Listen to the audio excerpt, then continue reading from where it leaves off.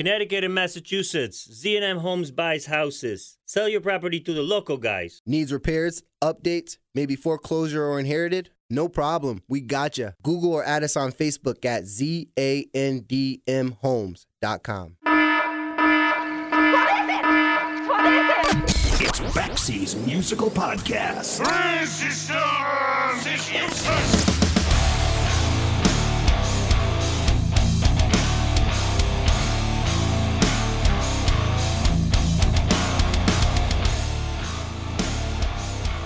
Okay, I need you to bear with me for a little bit, because I'm about to bulldoze my way into some shameless fanboy territory. As you know, I never shy away from talking about my favorite bands, and today is going to be one of those days. For as long as I can remember, I have been a huge fan of the band Killing Joke.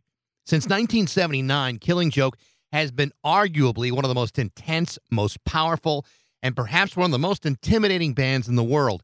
This is a band that is tribal, cerebral, visceral, and volatile as hell. And I cannot tell you how many times I've gone back to the Killing Joke well, where I'll pull out their debut album or their 1981 follow-up, What's This For? Or 1985's Nighttime, or 1990's Extremities, Dirt, and Various Repressed Emotions. Each one just devastating. And in my compulsive need for completionism, Killing Joke is among those bands that has not released a single record that I don't have, and that's a fact. It's a band that's been cited by Jimmy Page, Jeff Beck, Nirvana, Metallica, Nine Inch Nails, and many others as being hugely influential. In fact, in 2003, Killing Joke released a self-titled album featuring Dave Grohl on drums, and it's a freaking beast. My guest today is original bass player Youth, also known as Martin Glover. Youth is not only a founding member of Killing Joke, he's also one of the most sought-after music producers in the world. After leaving Killing Joke in 1983, Youth would go on to work on projects with the likes of Pink Floyd, Guns N' Roses, U2, Kate Bush, Susie and the Banshees, INXS, Crowded House, and dozens of others, including the biggest hit of his producing career, 1997's Grammy-nominated international hit, Bittersweet Symphony by The Verve. He was also involved in an experimental project in 1993 called The Fireman, which combined rock and electronica, and his partner in that project was Paul McCartney of the Beatles, a collaboration that yielded 3 terrific albums until 2008. But yet it's been Killing Joke that's been a central part of his musical career, returning to the band several times, but rejoining permanently in 2010 following the death of bass player Paul Raven, the very guy who replaced him in 1983. And in rejoining Jazz Coleman, Geordie, and Big Paul Ferguson, the band's original lineup has released 3 albums, which are arguably some of the best and most powerful recordings of their entire career. I think what I'm trying to tell you is that he is not only the real deal, he's the freaking bass player in Killing Joke. This is my conversation with producer Martin Glover, Youth, from Killing Joke on Baxie's Musical Podcast.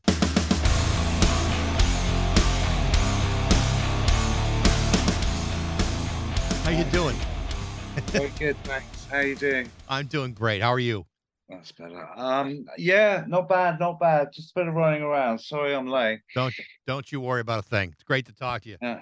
Hey, I need to thank you very much for that email. That was very, very cool. A couple of days ago, you sent an email. And I'm glad you got a chance to listen to an episode or two. To hear the feedback from a guy like you is really awesome. Well, that was outstanding. I mean, I've heard a couple since, and actually they were really good. The Paul Wexler one was excellent. But that Carlos Alomar one, I sent it to a couple of friends.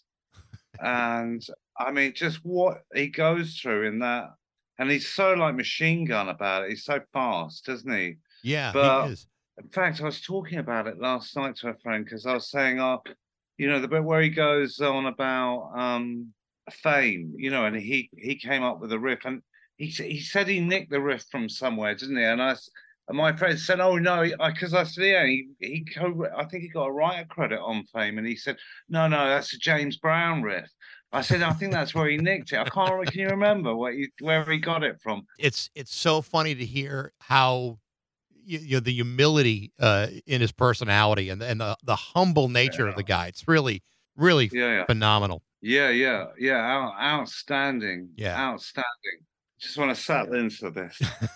I want to because you've really raised the bar on that one. So I'm like, I got to be on my toes. No, listen, I am so excited to talk to you. I mean, to be able to talk, about your career as a producer alone is thoroughly mind blowing. But to talk about Killing Joke with someone who has been Killing Joke, it's like, where do you even start with that? It's like one of those bands that I always find myself going back to. If I need like some ass kicking in my life, I go to Killing Joke. I've had a bad day at work, I go to Killing Joke. Maybe not outside the gate of that spoken word record, but everything else just has completely landed on me for forever. And to talk to you about it is a real honor. So I appreciate you being open to do it. No problem. One of the amazing things, and I don't know if it gets talked about enough, is I think Killing Joke is maybe one of the few bands in history that has become more intense and punishing the older you guys have gotten. That doesn't happen with anybody. I mean, you guys are all at the age now where, after all this time, you start to slow down and the intensity drops through the floor, but that has never been about what Killing Joke is about. Tell me about that, because I find it really interesting that you guys have just amped the game up over the years. Well, I mean, that's a huge compliment and affirmation. I appreciate that. Thank you. I think because we're aware of our legacy, maybe, and we're aware that that legacy only gets more relevant as we go through time, and the world becomes more the way it is, more difficult. That relevance makes it feel worthwhile in a way, because when we were making those records at the time, late 70s, early 80s, people thought we were sort of a bit pessimistic or something. We always thought we were just honest, you Right. know. But now people just wouldn't say that. They'd just say, "Oh yeah, that's." But I think it's we try and make music of its time, So wherever we're at, where we're at, where the world is at, that informs what we're doing. So I think because the world's got more intense and there's more, untruth and more war and more manipulation and more control, more regulation, more restrictions, that makes it more poignant for us to sort of go harder and heavier. I think it's like it's a strange parallel. But funnily enough, when we start, people would take a lot of acid at our gigs. We were known as a psychedelic band. I mean, in the same way, I suppose a lot of people would have taken acid to the Doors back in the day, Right. even though they were a darker band. Maybe not Sabbath, but the Doors, but probably Sabbath as well, actually. But and that psychedelic element, I feel, is often sort of people don't get it, or they don't focus on that. They focus on the harder, more brutal side of the band. But there's the psychedelia in it is kind of what makes it medicine to us, in terms of what the functionality of it is. And it's being able to sort of swallow that poison, throw it up, and become stronger for it. I sense. One of the other things that's is amazing to me is you were 18 years old when you joined this band with Jazz and Paul and Jordy, and you all have very individualistic, powerful personalities and points of view. That's very, very clear. But there's this bond that runs between the four of you, musically and spiritually and psychedelically or whatever it may be. And it's something that you carved out almost from the very beginning. Tell me a little bit about that, because sometimes bands need time to find their voice, and it sounds like you guys found the voice within like the first 15 minutes of playing with each other. It's so bizarre. I was saying that the other day, that some of the best music I made when I was a teenager. Didn't know what I was doing. So I don't know what that is. With Killing Joke, yeah, four very, very different alpha males. Four bulls in one pen. Not a lot of friction. I think the rub of that is where a lot of the magic is, and where also a lot of the unity and the harmony comes from the resilience of those opposites colliding. And it's in that respect, it's never been easy for us, but at the same time, it's almost effortless when it does happen. It takes us all by surprise, and it just comes out. All of us individually are equally surprised by it, and then that's the magic to it. It defies a kind of intellectual, examination of it. I mean, I know jazz just doesn't bother, but there are points where we meet, and they're unusual points, like disco. We all love disco. But there are opposites as well. Geordie and myself, we love 60s, 70s pop. Whether it's smoky or even sort of loungy, sort of easy listening stuff. Whereas jazz absolutely hates anything pop.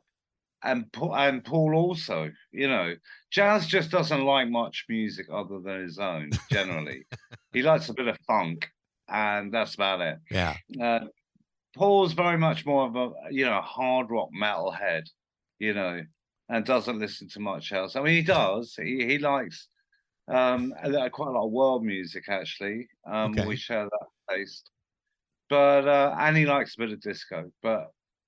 We all have very different tastes, but they eclipse. Where they eclipse is where that kind of weird chemistry comes from, I suppose. So when I'm with them, when we're working and writing, I always try and include those opposite elements, because I sense that's what we are. Even though whenever we did that in the past. At the beginning, I always thought nobody would get Killing Joke. I was surprised it connected, because it was sort of genre blind, and it was juxtaposed opposites, disco and metal and punk and post-punk. I just thought, it's only us who will get that. But actually, people loved it, and I think even more so now. So. I try and keep an eye on keeping those weird opposites in there somehow. Nevertheless, some people with Killing Joke, we each take the sort of lead baton sometimes, and when that person's pushing, the disco may get ignored, or something else might, or vice versa. To me, it's kind of like an extended Venn diagram. There's four circles, and everything kind of meets all in the middle, and that small little pocket, that's what Killing Joke does. And I think, as a fan, for me, I think what separates all of that from, you talk about the genre part of it, is Killing Joke does kind of defy all of that, because it really is so much of its own thing, and it's a sound that no one has been able to replicate, an atmosphere that no one's been able to replicate. Yeah, well, Jazz is very good with a bad vibe, I must say. He's one of the great frontmen, and he can express his terror and fear and paranoia very articulately. Paul generally helps him with the lyrics, but between them with the lyrics, Jazz can really inhabit that character and personality and project it very well. And it is, it is quite special and unique, and it's very emotional, so, it doesn't, often what we do, it might appear wrong. Someone may present a riff, or someone we start jamming and we get, and Jazz being, and then we get into it, and then something else happens and Jazz just starts singing, and it's, it's like channeling, or it's very magical.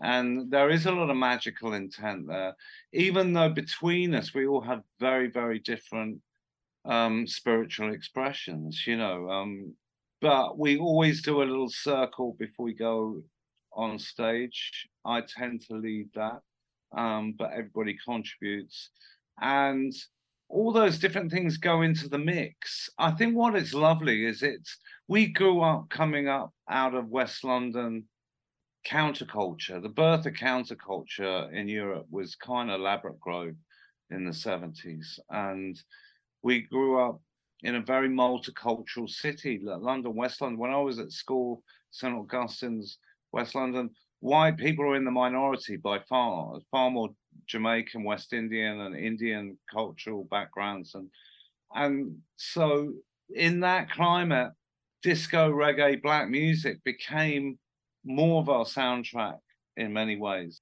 So the band reflects that within our disparate personalities. We're also different and opposite. Yeah, we can accept that, and we can support each other's differences, and we can get unity with ourselves by including all that.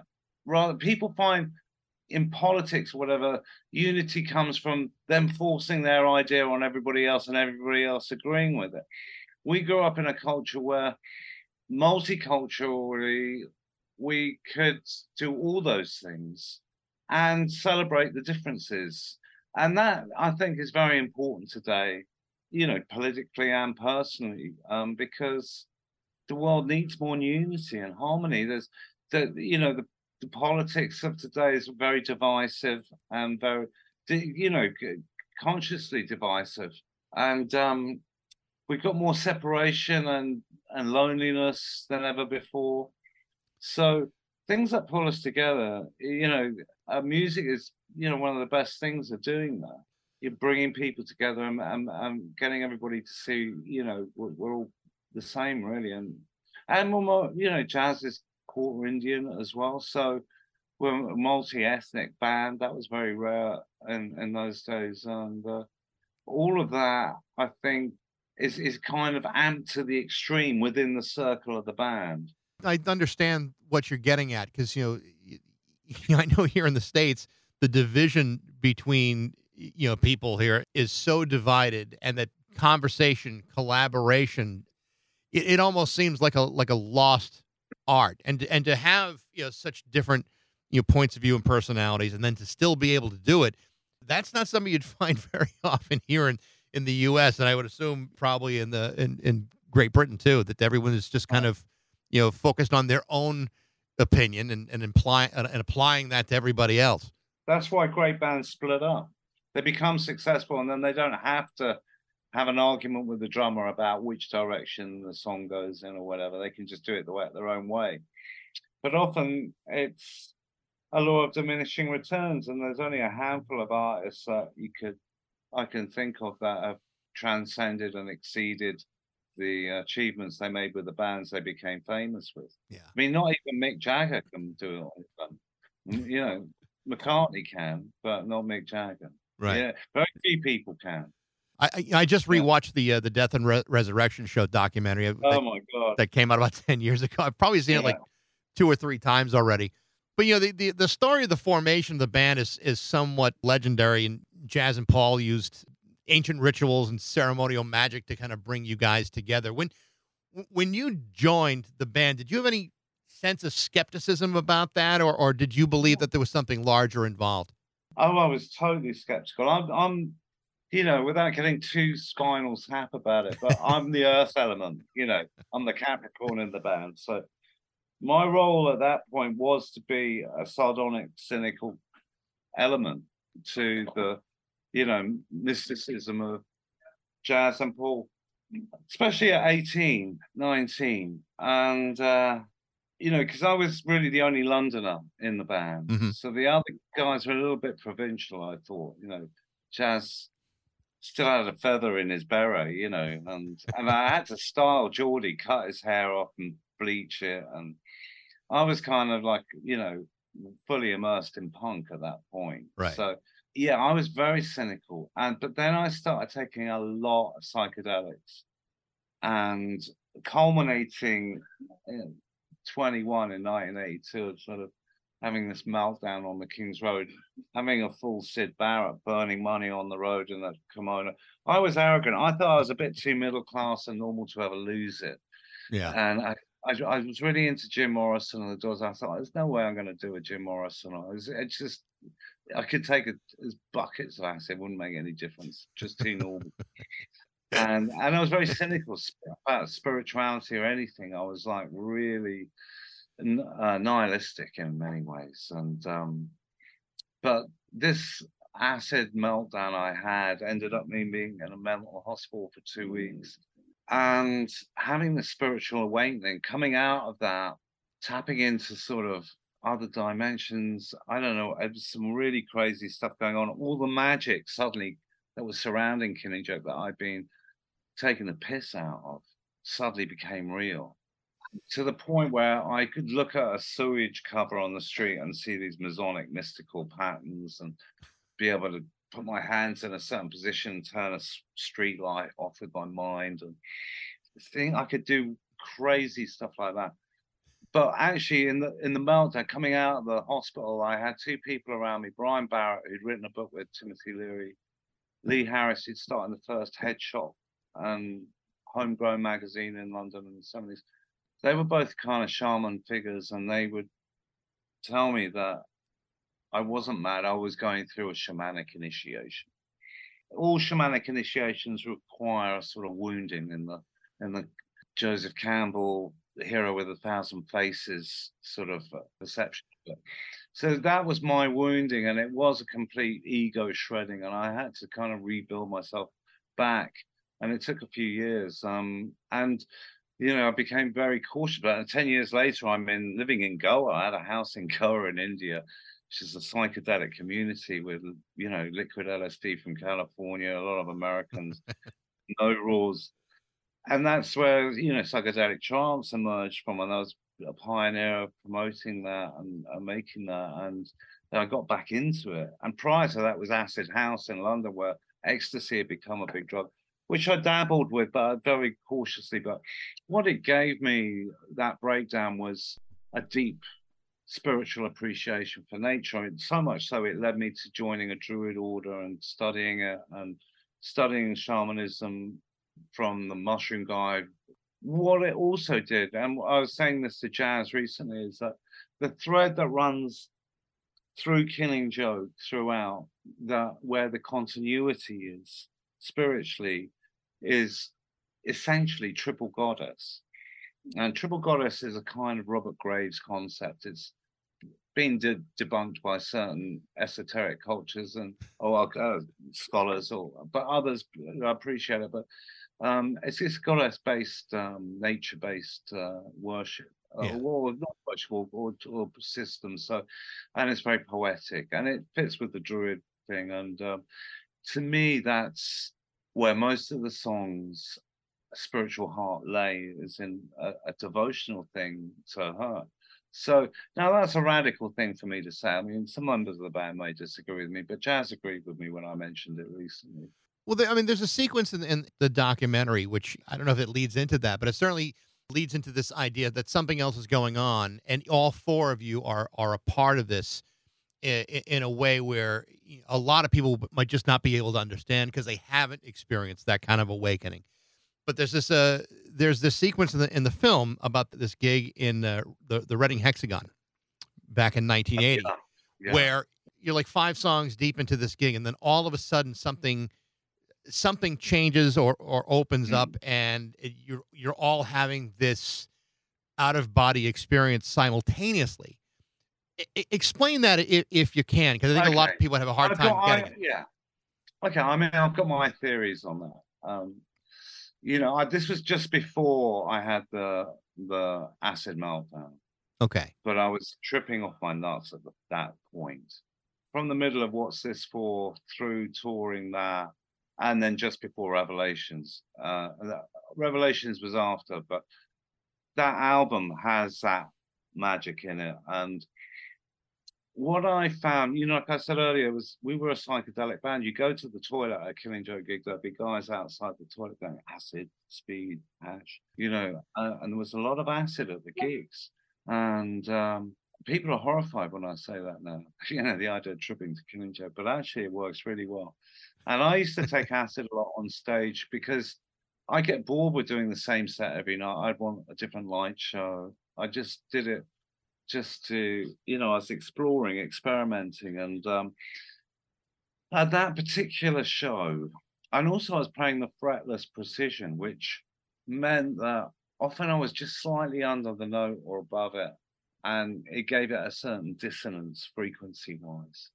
I think that really added to the magical ritual of it. And some of those weird dissonance bass tones could actually affect the cosmos in that space. And my theory was, when the intensity of the gig got so intense, we go into what we later call whiteout, where it could just go silent, and it would look like everything was in slow motion, and there'd just be this hiss, and then it suddenly go back in really loud, like you're being sucked back into. It was almost like you punctured into a different dimension, but collectively.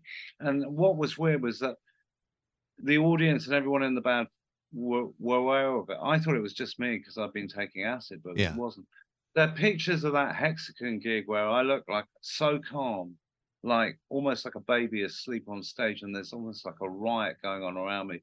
And I was in this state of grace in the center of this storm, and often channeling a lot of this energy, and the earth element rooting it down into the ground, So that's my theory. Yeah. I think the thing that's so fascinating, well, I think the thing that's so fascinating is if it were just one of you, maybe two of you, you could say, well, then it was just the psychedelics Yeah. alone. Yeah. But the fact that all four of you simultaneously cite this as having happened. And the audience felt it Yeah. afterwards. And they go, "What was that silent thing?" Everything went weird. That's my only kind of rational explanation for it. Happened again when we went to the pyramids. I had the idea of us recording in the pyramids, and I had a contact through the great mixer Bob Clearmountain. His ex-girlfriend Mary was a white witch in New York, and she managed a power plant, and she had given that up and split up with him and gone to live in Cairo and had access to these secret chambers under the pyramids, and was doing meditations there with her esoteric group. He gave me a number, and I said, "Can you get us in? We want to do some recording." And she got us in. And it was just me and Jazz and an engineer with some DATs. And but again, time behaved weirdly inside there. The machines, all the DAT batteries, video batteries, drained in 2-3 minutes, and there were 2-hour batteries. Weird mystical phenomena happened. And again, it was a bit like taking DMT, or I think that allowed us to kind of tap into some, I don't know, other dimensions, other energies. Who knows? I have theories, but it was very similar to the whiteout experience. And I think again, there's that intensity of intention that can create the peak experience. I've read a lot of Colin Wilson books. Most of his books are based about the peak experience and how to switch it on and off. And I've studied that in depth because that's kind of what I have to do with as a producer, is to create the best out of the artists and create these peak experiences that that we can flick on and off with a switch every day.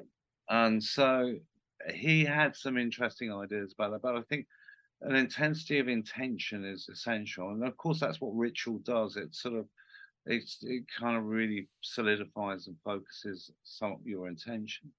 To get that peak intention that you're talking about, and then being able to apply it to your career as a producer, I would imagine that, there have to be certain things that you've done to kind of create that in a studio with other artists who may or may not share that same experience. How do you provide that in a studio with other artists, or can you provide it to that degree? When I'm working as a producer, most of it's subliminal and subconscious, and I might be doing that, but the band may not be aware of it.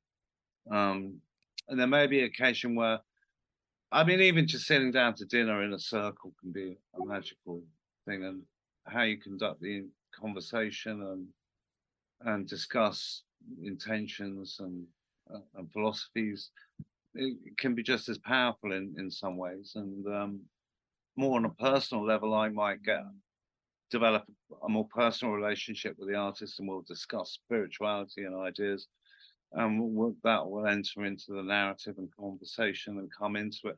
But more often than not, it's a subliminal thing, and as it is with Killing Joke, although occasionally we will do actual ceremonies. Often when we're on tour in the UK, we'll do a pit stop on a stone circle and do a little circle and ceremony. We used to do it a lot in the early days and take bongos out, take mushrooms, and sit in an old Neolithic burial chamber playing drums with incense, and just, and Yeah. we but like I was saying earlier, our own expression of spirituality is very different from each other, but we share certain things, and we can be inclusive and multi faith in that sense, and it doesn't have to be one way or another. Everybody can be involved, and I think what I do when I take artists to my studio, Space Mountain in Andalusia, Spain. We're above this ravine that's like a very narrow gorge, but quite high up, 100 meters, 150 meters, kind of a little tiny Grand Canyon, and it's a real goddess site, and there's a lot of snakes, and there's a little spring and stream but it's incredible. It's like a Roger Dean landscape. It's all been watered. It's fantastic. And I often take the band down there, and we'll walk through that, and that in itself is an initiation. I've realized the connection between environment, geography, land, and your own mental state and the creative process can be often interlinked. Killing Joke often work well in dark, dystopian urban environments, but everybody works well in a fierce nature environment, in the desert or like this, a ravine or something. That will come in and inform the work and become part of that ritual. So it happens like that. I think if I made it really overt and said, look, we've got to do a ceremony before we start, we have to do, smudge the room, I think the bands are often very cynical, like I was when I was a teenager. That would be counterproductive, and it'll be a bit, imposing of me and my belief system onto them. I'm not necessarily. I'm trying to apply that system to myself, and hopefully that will help me facilitate their art. So I'm not there to evangelize what I'm into. I won't talk about it unless people really ask me about it. Yeah. Because it's a very private, expression. But I'm happy to do that. But I think in the working professional environment, it's better to be kept occult, hidden. Well, not hidden, but not subliminal.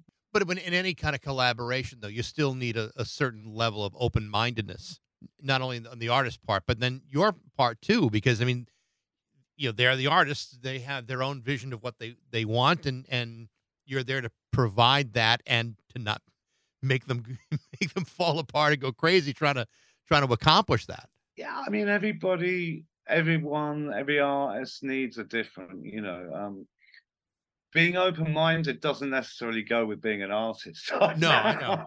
True. But and most of the time, halfway through an album, I'll ask every member of the band individually, how do you feel the album's going, and what's your vision? And they always go, well, my bass can be louder. Can you turn the drums up? So when they're in the trenches in a band, that's what they're thinking about. My job is to have the further perspective to see the big picture, if you like.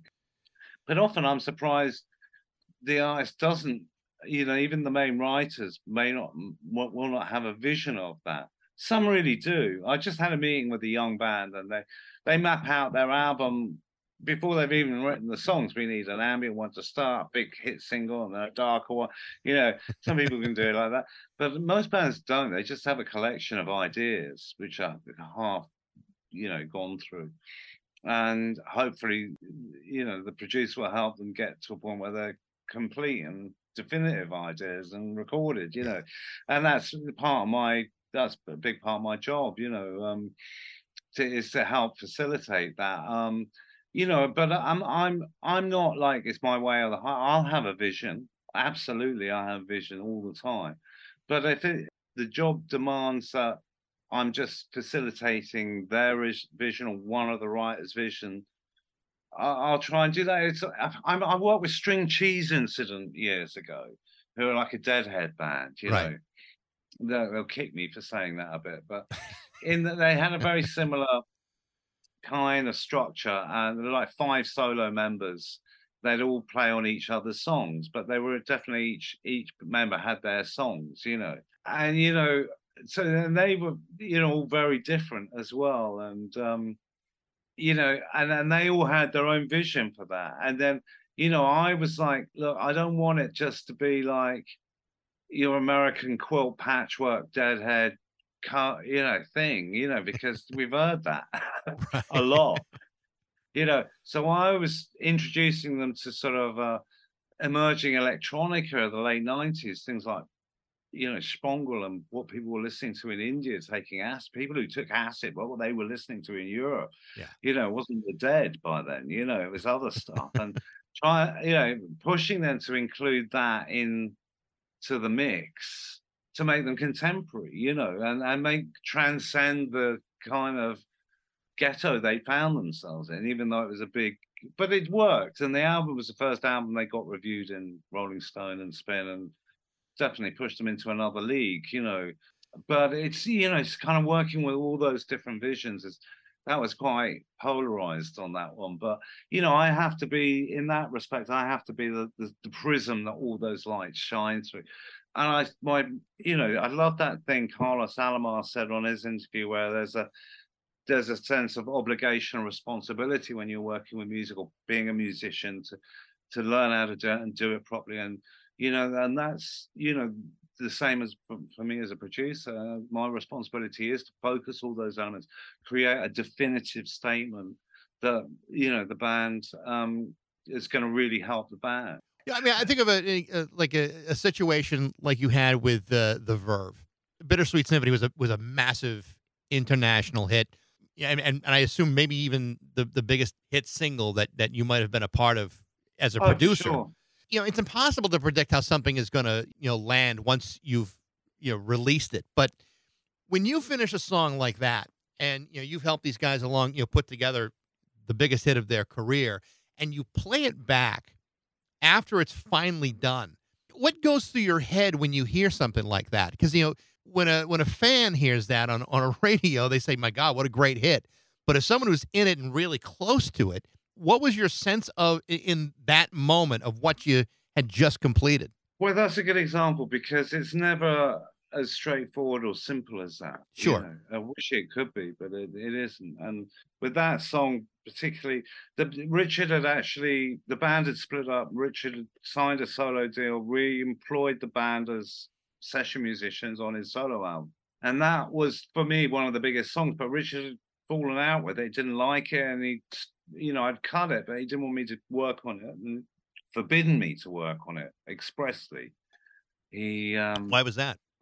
He just fell out. So artists fall out of love with their songs. Often many of the artists I work with absolutely hate the singles that define and become the cornerstone of a 30-year career for them. They still hate it. It's the same with my band. Jazz hates Love Like Blood, just hates it. I have to twist his arm to play it all the time. It's same with 80s, although I can always generally get Geordie on the side of 80s because it's one of his great riffs, but neither of them want to play them generally. Most of the time I have to really push them. And and I didn't even play on those records, but I love the song. But often bands like with Embrace, a great British band in the late 90s, I had a big #1 song with them called Come Back to What You Know. And again, Danny just would not, hated the song, didn't want to cut it, didn't want to do anything. And I had to somehow do a weird deal where I said I'd do this other song, which I knew, Good People, which is a great record and everybody loved. I said, I'll only do that if we can Come Back to What You Know as well. And that was one example. I've never had to do that again, but sometimes I do. Or sometimes I just have to use a lot of stealth and cunning, and with Bittersweet, I actually, when Richard was in the studio, I'd pull it out, pull the tapes out and kept tracking it, even put the strings on it, even got it to a really good mix state. And then on a playback with publishers and managers, I said, look, it was all going great and the wine was flowing and everybody was really happy. And I said, I did a bit of work on Bittersweet. Richard, can I give you a blast, see if you like it? It's sounding good. And he was like, yeah. And then, he dropped and everybody went crazy, and and he fell in love with it again. And and I had to go through a really long process to get it to the point where he really loved it again, for it to even be considered for inclusion. So people don't see any of that when they hear the record for the first. They just hear a classic, timeless record. Many people have put that in the top 10 of the best ever singles every month. But that's what sometimes you have to do. There's that great story of Sound of Silence, Simon Garfunkel. The first time they heard it, they were on tour, and it was number one in the US and the UK, and they'd never heard or even known about the orchestra going on it.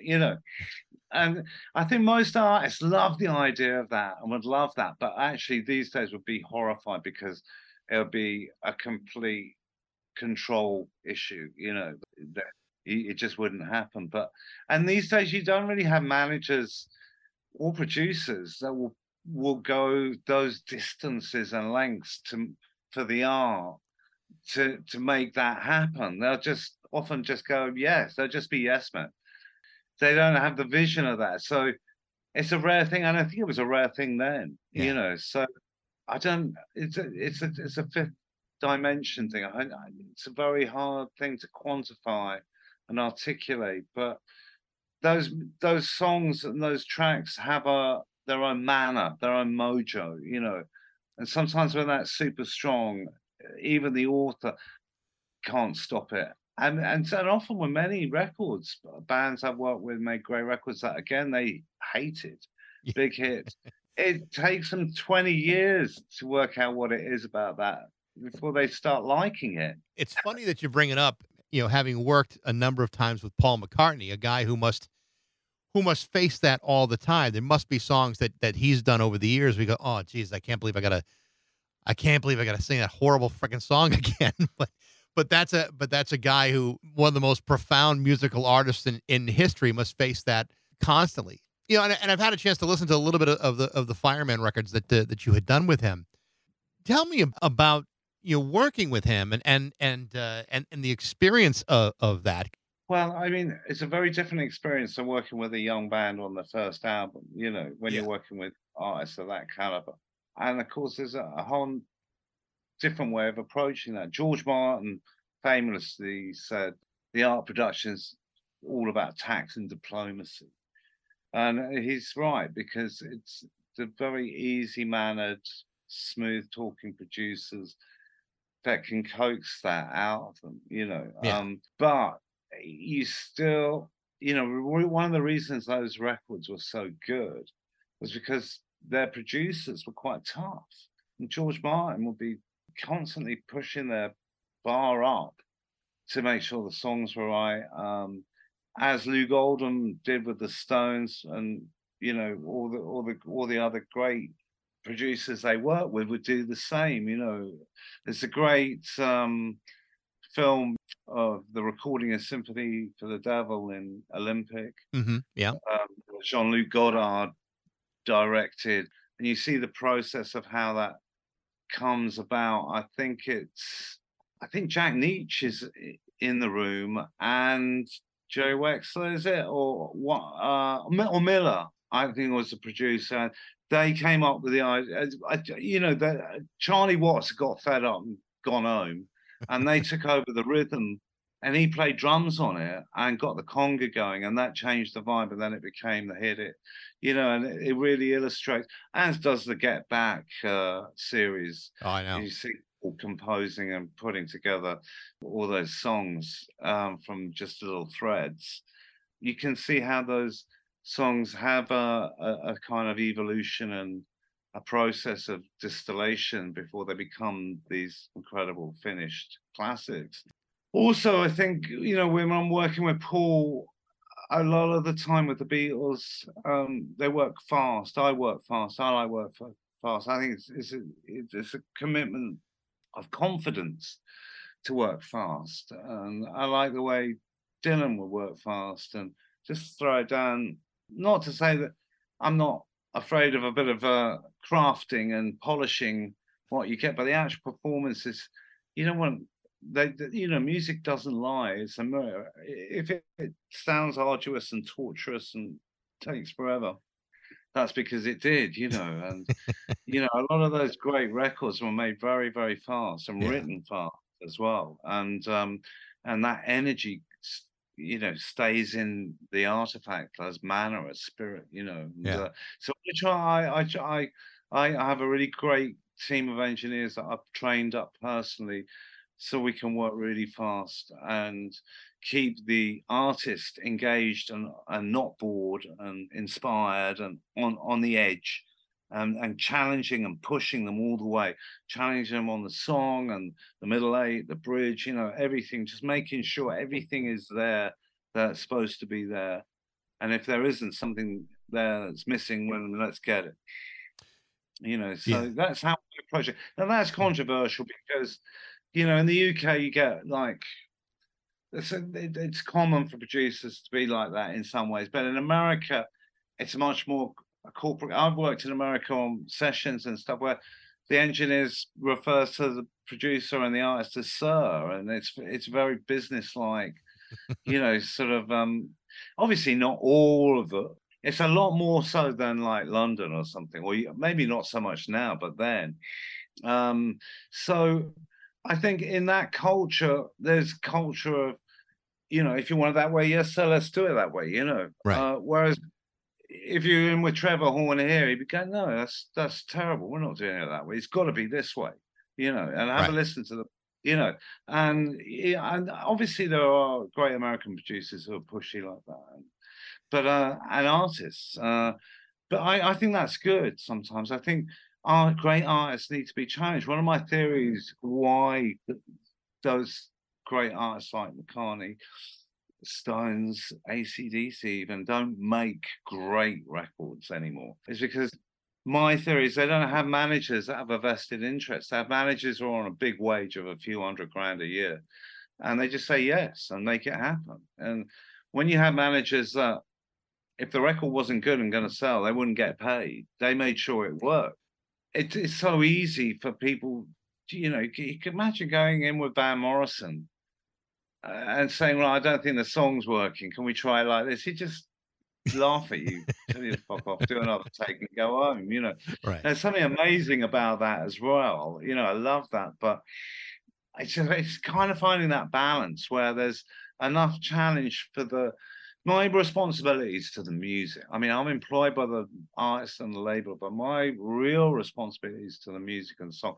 If I get the music right and everything flows, if I try and just make the label right happy or the artist happy, then it don't work. Yeah. You have to have a lot of courage and fearlessness to be able to do that, and you have to have skills in tact and diplomacy to present it in a way that's not going to have Van Morrison to tell you to fuck off. Well, I think when it comes to like a Paul McCartney, the legend looms so large with that guy that there's probably nobody in his world that doesn't think, oh my God, that's Paul McCartney.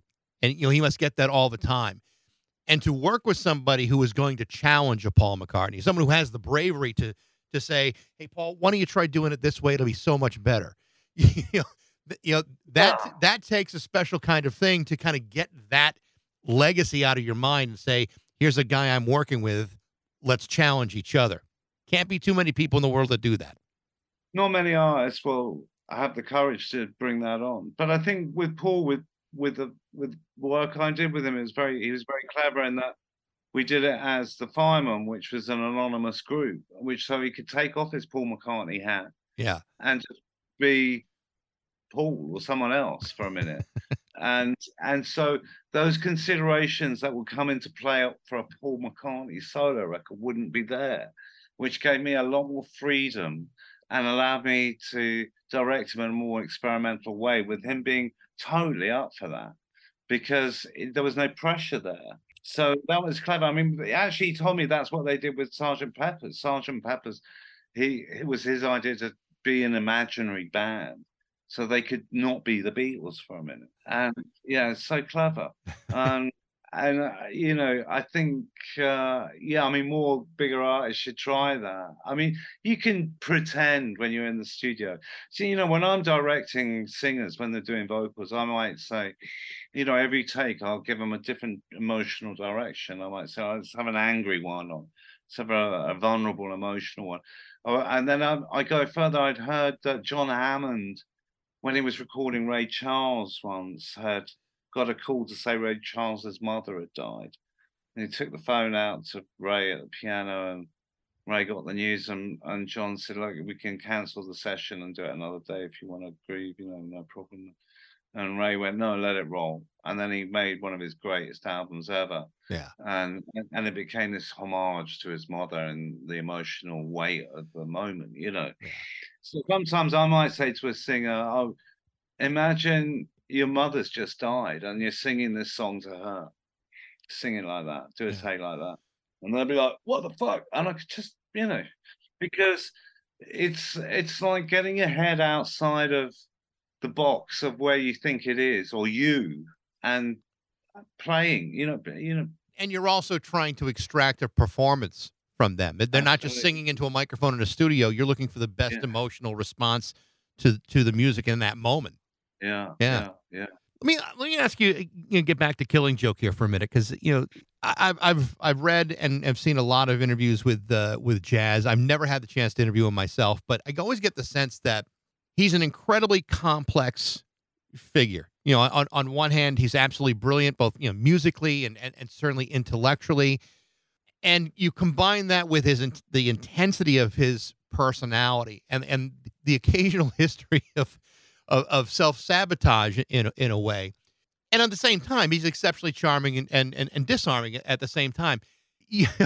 How do you describe having a relationship with a guy that intense and that complex, and then keep it going for more than just a few days at a time? Unreal, surreal, unreal. You nailed it, actually. Yeah, it's, as you can imagine, and just articulated, it's got to be a mission impossible. Yeah, I mean, it's very difficult. And it's not just Jazz. We all have self-sabotaging elements in our characters with Killing Joke.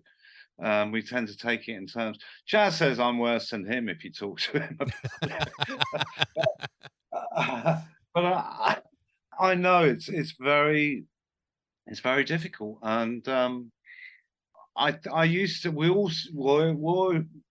all used to just deal with it by being, whoever could be the most aggressive and shout the loudest would get their way, or the longest, And it's still like that, actually, But that's okay, because that means if the idea or whatever we're talking about is really that important, then someone will really push for it. And if, and eventually if they feel that strongly about it, it will probably happen. So, but it is rare that we agree on anything. And we often go to, great expense to do something, record a show or something, and then just go, oh, I didn't like that show, I don't want to do it. And the self-sabotaging Killing Joke is unreal, and it's incredible we're still together and still able to work together. I mean, the amount of betrayals and personal stuff that's gone on within us over the years would split many bands up forever. Oh, I'm sure. And in a weird way, it's actually bonded us. And like what Carlos again was saying, what my intentions are in life. I want those belly laughs. I want big belly laughs. I don't want blah, blah, blah. Chuckle, chuckle. I want big belly laughs, make you cry with pleasure and joy. And you only get that from really deep, emotional, honest relationships you have. What's great with Killing Joke is we all know each other so well. We can all be brutally honest. We all have to watch it now because we're a little more older and sensitive, and we can react differently to that brutal honesty. But it's there, but that actually allows you to really be yourself in many ways. Yeah, you think it would actually kind of bully you into a corner, but pushes you to come back fighting sometimes, and you get those last week. We have some of the best times I ever have had as recently with jazz on tour, you know, and we'll have a really, really great time, and find great humor in things that only we find humor in, and to do it collectively is a great reward and privilege, you know. And Yeah. I have to remind the band that when it's tough, when it's going the other way, I have to say, look, we're actually in this amazingly privileged position to be able to be with people that are that honest with each other, you know. Well, it's incredibly challenging, and it's taken me 50 years plus of studying psychology and my own, you know, doing therapy, doing all the spiritual work I could think of. You know, going through the fire many times to be able to be in a room with them and be able to do it and Yeah. make that work. You know, it's incredible. Let me ask you about Jordy here real quick, because I'm one of the people that truly believes that this is maybe one of the most criminally underrated guitar players maybe in history.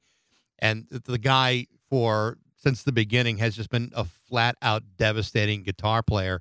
And he doesn't get mentioned in the way that, some others do. Musically speaking, and having worked with so many great musicians over the years, where do you rank Jordy as a guitar player?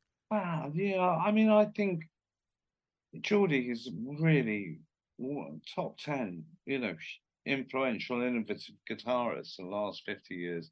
And I think a lot of people do recognize that. He has a devotional following, and a big part of Killing Joke's fan base are obsessed with him.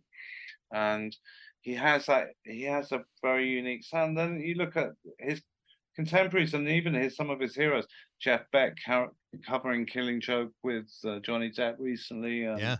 with Alice Cooper. I mean, those are great testaments to somebody's quality. And you know, Nirvana, Nick in our riffs, you know, I mean, and the influential influence of Killing Joke from Ministry to Soundgarden to all over the place is well documented. So I think he thrives on having that acknowledgement, Yeah. but being quite indifferent to it as well. I mean, he's not chasing that. He's so Geordie is absolutely one of the most coolest people you'll ever meet. Yeah. He's like a character out of a Raymond Chandler novel or something, you know, from a different time and era. But like the rest of us, he can be incredibly self-sabotaging personally and with the band, you know, as much as all of us can. Yeah. And be just as difficult as jazz and me. So, you know, and also creatively, it's very hard. Once he gets locked into his sound, it's hard to get him to experiment and do different things in the studio.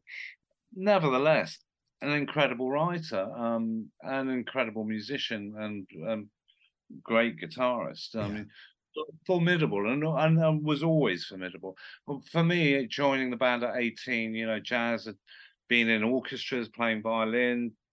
Paul was well studied in his drums.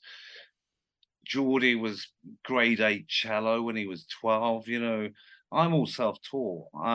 So I had to really up my game musically. And I learned so much, and I continue to learn so much from them all. Yeah. You know, when I do my solo albums, which are more like 60s psychedelic folk, Jazz gives me advice on how to project my voice, and I'm trying to sound like Nick Drake, and he's going louder, louder. Maybe Nick Drake needed that kind of encouragement. Yeah, but even though it's a tough love we have, it is supportive, and we are all on the same side. And it reminds me of there's a new Motown documentary I was watching, the competition between the producers in house and the writers with getting their songs. One producer had done My Girl, and then the next producer said, "Well, I'm going to do My Guy." Barry Gordy was like, he kind of, my brother-in-law, my father, but when he heard it, it was like, yeah, it's going to be, and it was a bigger hit. Yeah. And that kind of competitiveness can really up your game. And we have a lot of that within Killing Joke. And Geordie would do a riff, I'm like, God, I have to come up with something better than that, and it just with my bass, I have to come up with great bass lines. Otherwise, Geordie would show me one, Right. And so, it's definitely, and it's been a big part of my process and philosophy is to surround myself with incredible musicians and engineers and other people who are incredible talent, because it makes me look good, you know. And my job as a producer is to make the band look good. My job as a bass player is to make the guitarist and the singer look good. I get that, you know. And even if you're in that supportive role, it's still a really important and difficult role to fulfill sometimes. So Killing Joke finished touring a few months ago. There was an EP that came out last year, Lords of Chaos. There hasn't been a new album since 2015 with Pylon. What's the status of Killing Joke moving forward? Is there a plan to record again, or where do things stand? Do. Yeah, we have a plan to record in September, October, but whether we get to that point and it happens or not, I don't know. We've had many plans to record over the last few years, and it's not happened. Yeah, you haven't had a good moment of self-sabotage in quite a while. Oh no, that's not true. Not ones that you're aware of, but I am. I go through emails today that are like eye-wincingly self-sabotaging. And I just have to have a philosophy with Killing Joke. I feel grateful I'm not totally reliant on that band for everything, because then I would be like slashing my wrists in frustration. And if that stuff happens now, I kind of just have to engage in a practice of patience and just let it work itself out. Of course. Without, trying to force it.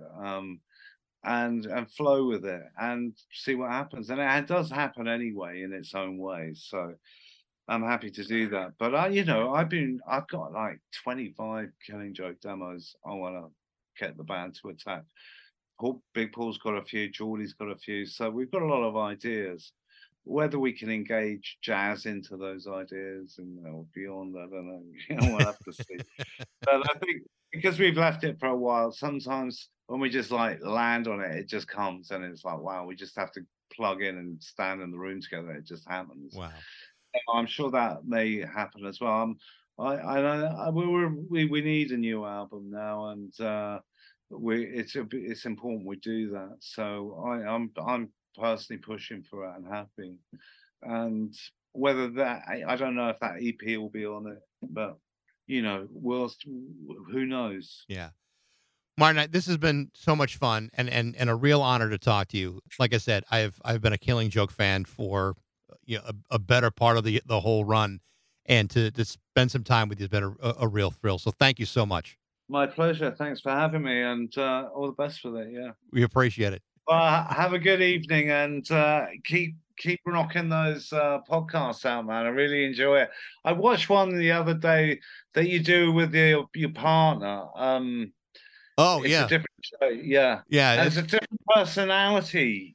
Yeah, well, it is a little bit different. I'm focused on more things than just music. But yeah, we've been doing that. We've been doing this show for 28 years in Massachusetts. So good long time. Yeah, I know. Wow. Well, I enjoyed it, and there was one I was listening to the other day. You were going on about the pros and cons of foot fetishes. I was like, and I actually just watched that Dusk to Dawn movie that Tarantino wrote, where he wrote amazing scene with Salma Hayek doing a strip, and he gets to have the foot fetish thing.